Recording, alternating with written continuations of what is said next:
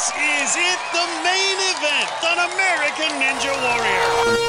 Now, back to the Pete McMurray Show. Arthur Smith is the man behind some of the longest-running unscripted series in television history, like Hell's Kitchen or this show, American Ninja Warrior.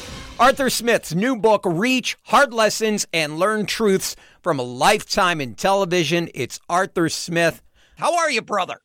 I'm excellent. Arthur, you have such a great story, but I have to mention right away, my son is a huge American Ninja Warrior fan. He got the whole family into it, but this reality show sparked a cultural movement where ninja gyms started popping up all over the place. We have 2 in our neighborhood that you can walk to. It's crazy. It's incredible. It's incredible what's happened. And we hear about kids who choose ninja as their sport. I'm not playing soccer this year. I'm doing ninja. And that is so cool. It's crazy, right? I mean, the show has been on. Our Monday night was our 15th season, and there's kids who've now grown up with the show. It's been amazing, and some of the best ninjas today are 15 and 16 years old because they've been training in these ninja gyms. Yeah, it's incredible because this was a little show that started on the G4 network, which doesn't exist anymore. Somehow, I don't even know what that is. What is G4? I have no idea. Well, G4 was a game.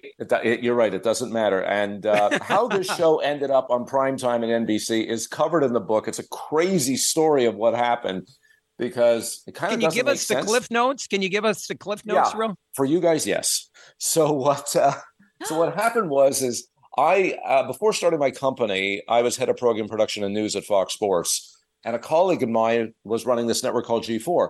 There was a little show that was the only thing that was getting a rating on G4 was a show called Sasuke. It was from Japan, and it was Ninja Warrior in Japan, but a lot different than ours. But there was something in it that I saw that made me very excited, and that was the people who were competing on the show were plumbers, they were dental hygienists, they were teachers, they were ordinary people. And most of them failed. Most of them really were not very good. Right. Yeah. But they celebrated the attempt. And in it, I saw something that was bigger and broader. And I said, if we can tell great stories and we build this course up, then I think we have something that's going to be broad and appealing.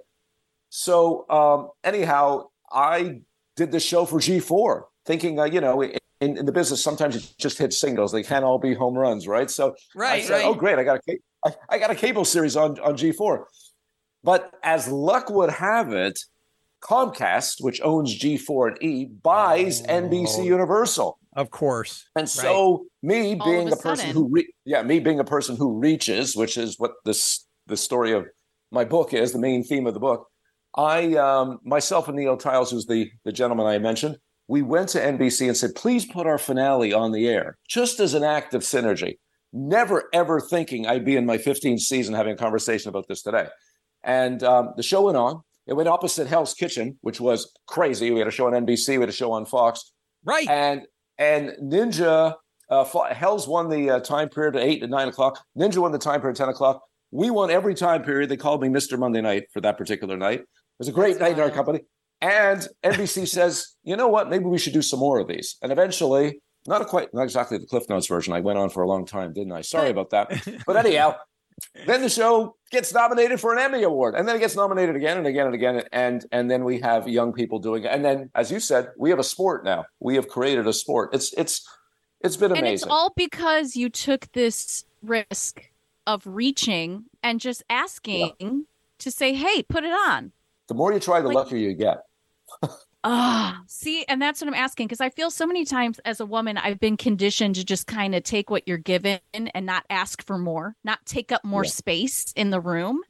And that to me seems like an instance where I would have been like, don't get greedy.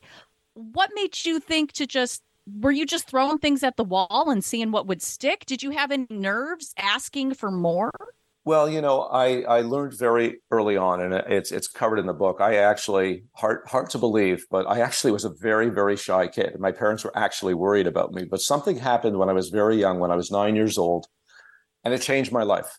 I didn't know at the time that this thing was happening to me, but it taught me the power of reach. It taught me the power of extending myself. And I learned that when you reach, you find out what you're capable of. When you reach, you learn the difference between a pipe dream and what you haven't dared to try just yet. And somehow subconsciously, like I said, this thing happened to me. And then I started to do it in my life, and good things started to happen. Now, this book is filled with some great stories about Magic Johnson and Dwayne Johnson and Dick Clark, Simon Cowell, Gordon Ramsay, a lot of really well-known people, and my stories with them. But there's also some things that didn't work out for me. And just because you reach doesn't mean you're always going to get what you want. There has to be a plan. There has to be a strategy. And you have to keep trying, right, Arthur? And you have to keep trying. I want you to get back to a Dick Clark for a second. You're a guy that's from Canada. You did sports for years and years and years, and then you get a call from LA from Dick Clark. Can you tell us that story? Well, it's another reach moment. I started working in sports when I was very young. The story of how I became a producer at 22 years old and then went on to do the Olympics at 24 is nuts. Wild. I still can't believe it happened to me. But what's even crazier is they made me president of the sports division. I was 28 and feeling pretty good about myself and seeing how this reach thing was working. As you should. I was 28. You feel like you're on top of the world. Yeah, it was actually a job I was hoping I'd retire in. So I was like, maybe I should try entertainment. Maybe I should try doing other things. And I believe in narrowing the target. And so that if I believe in picking your target. It's much easier to hit one target than 100 targets. So I wrote one letter to Dick Clark. And it was, and I wrote this letter. There's this 5-page rambling letter about my story. And he called me and he said, come to LA and let's get together. I had a 2-hour meeting with Dick. And eventually it led to him getting me my green card and moving me to LA. Yeah, you're from Canada. And, yes, that's correct. He was my mentor and the greatest mentor of my life and a great friend until he passed away. And yeah, it was a special relationship. But and then I went in, I made my transition and did award shows and variety shows and comedy shows, and eventually started my own company. There was a stop at Fox Sports where I was head of programming and production and news at Fox Sports, and I was an executive at Universal. And but I started my company 23 years ago, But Arthur, which is the dream. What is it with Dick Clark? I mean, the nicest guy on the planet. Every single person loved him. You never hear anything bad about Dick Clark, ever. Yeah, no, he was amazing. He was amazing. He was extremely down to earth, never took himself too seriously or thinking of him being too lofty or anything like that. He was just a down to earth guy and very honest. He used to say to me that he was so rich that he just decided to be honest. No, he was actually honest as well. I love that. No, he was an amazing guy. Great. You know what? A funny thing about Dick Clark, and this is not in the book. So here's the thing that is kind of funny. When Dick was, after I had this meeting with him, he was inquiring about, trying to get a reference on me. So, he knew a few people in Canada, and his closest ally in Canada, closest friend, I should say, in Canada, was this guy by the name of Harold Greenberg, who was a movie mogul, who produced the movie Porky's, but he also owned a number of cable channels, and he was this king of Canada type of guy. And he said, if anybody's going to know Arthur, it's Harold. And Harold was Dick's distributor of his programming in Canada. So he called Harold, and he has a conversation with Harold. He goes, hey, Harold, do you know this guy, Arthur Smith? And he goes, of course, he's the head of CBC Sports. And, I'm thinking of hiring him. And Dick said, oh, you're thinking of hiring him. Okay, have a nice day, Harold. Hung up the phone, called me, and offered me the job. Oh, Harold.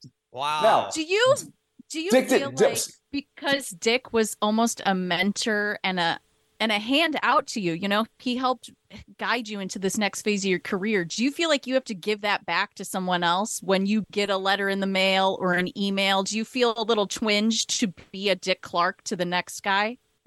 That's a great question. And yes, I do. But I didn't get that from Dick. I was already trained and ingrained by my dad. My dad was the greatest man I know, the greatest man I will ever know. He was the most grateful person I know. And I believe in that. And that's why I wrote this book. And so I'm really happy you asked me the question, because it is all about giving back. All the money from the book, all the proceeds from the book are going to the Reach Foundation, which I set up, which goes to charities, 6 or 7 charities who lift people up in some way. Good for you.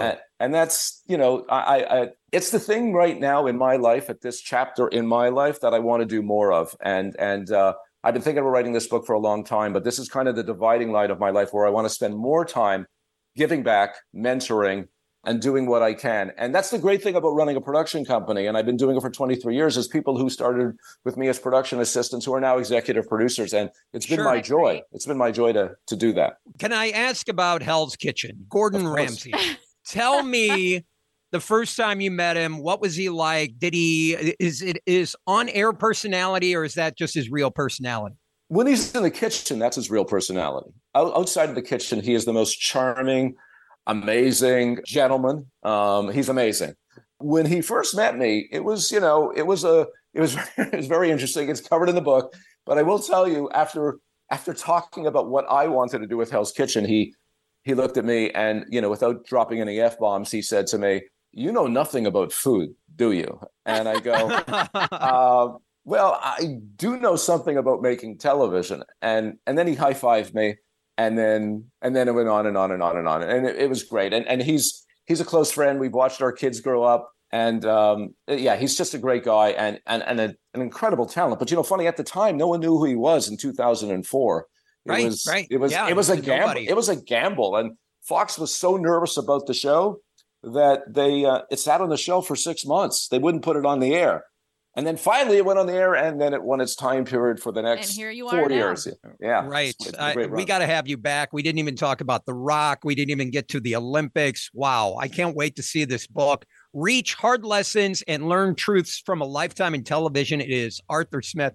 Thanks for taking the time, man. Thank you, guys. It's been fun talking to you. Monkfish, please.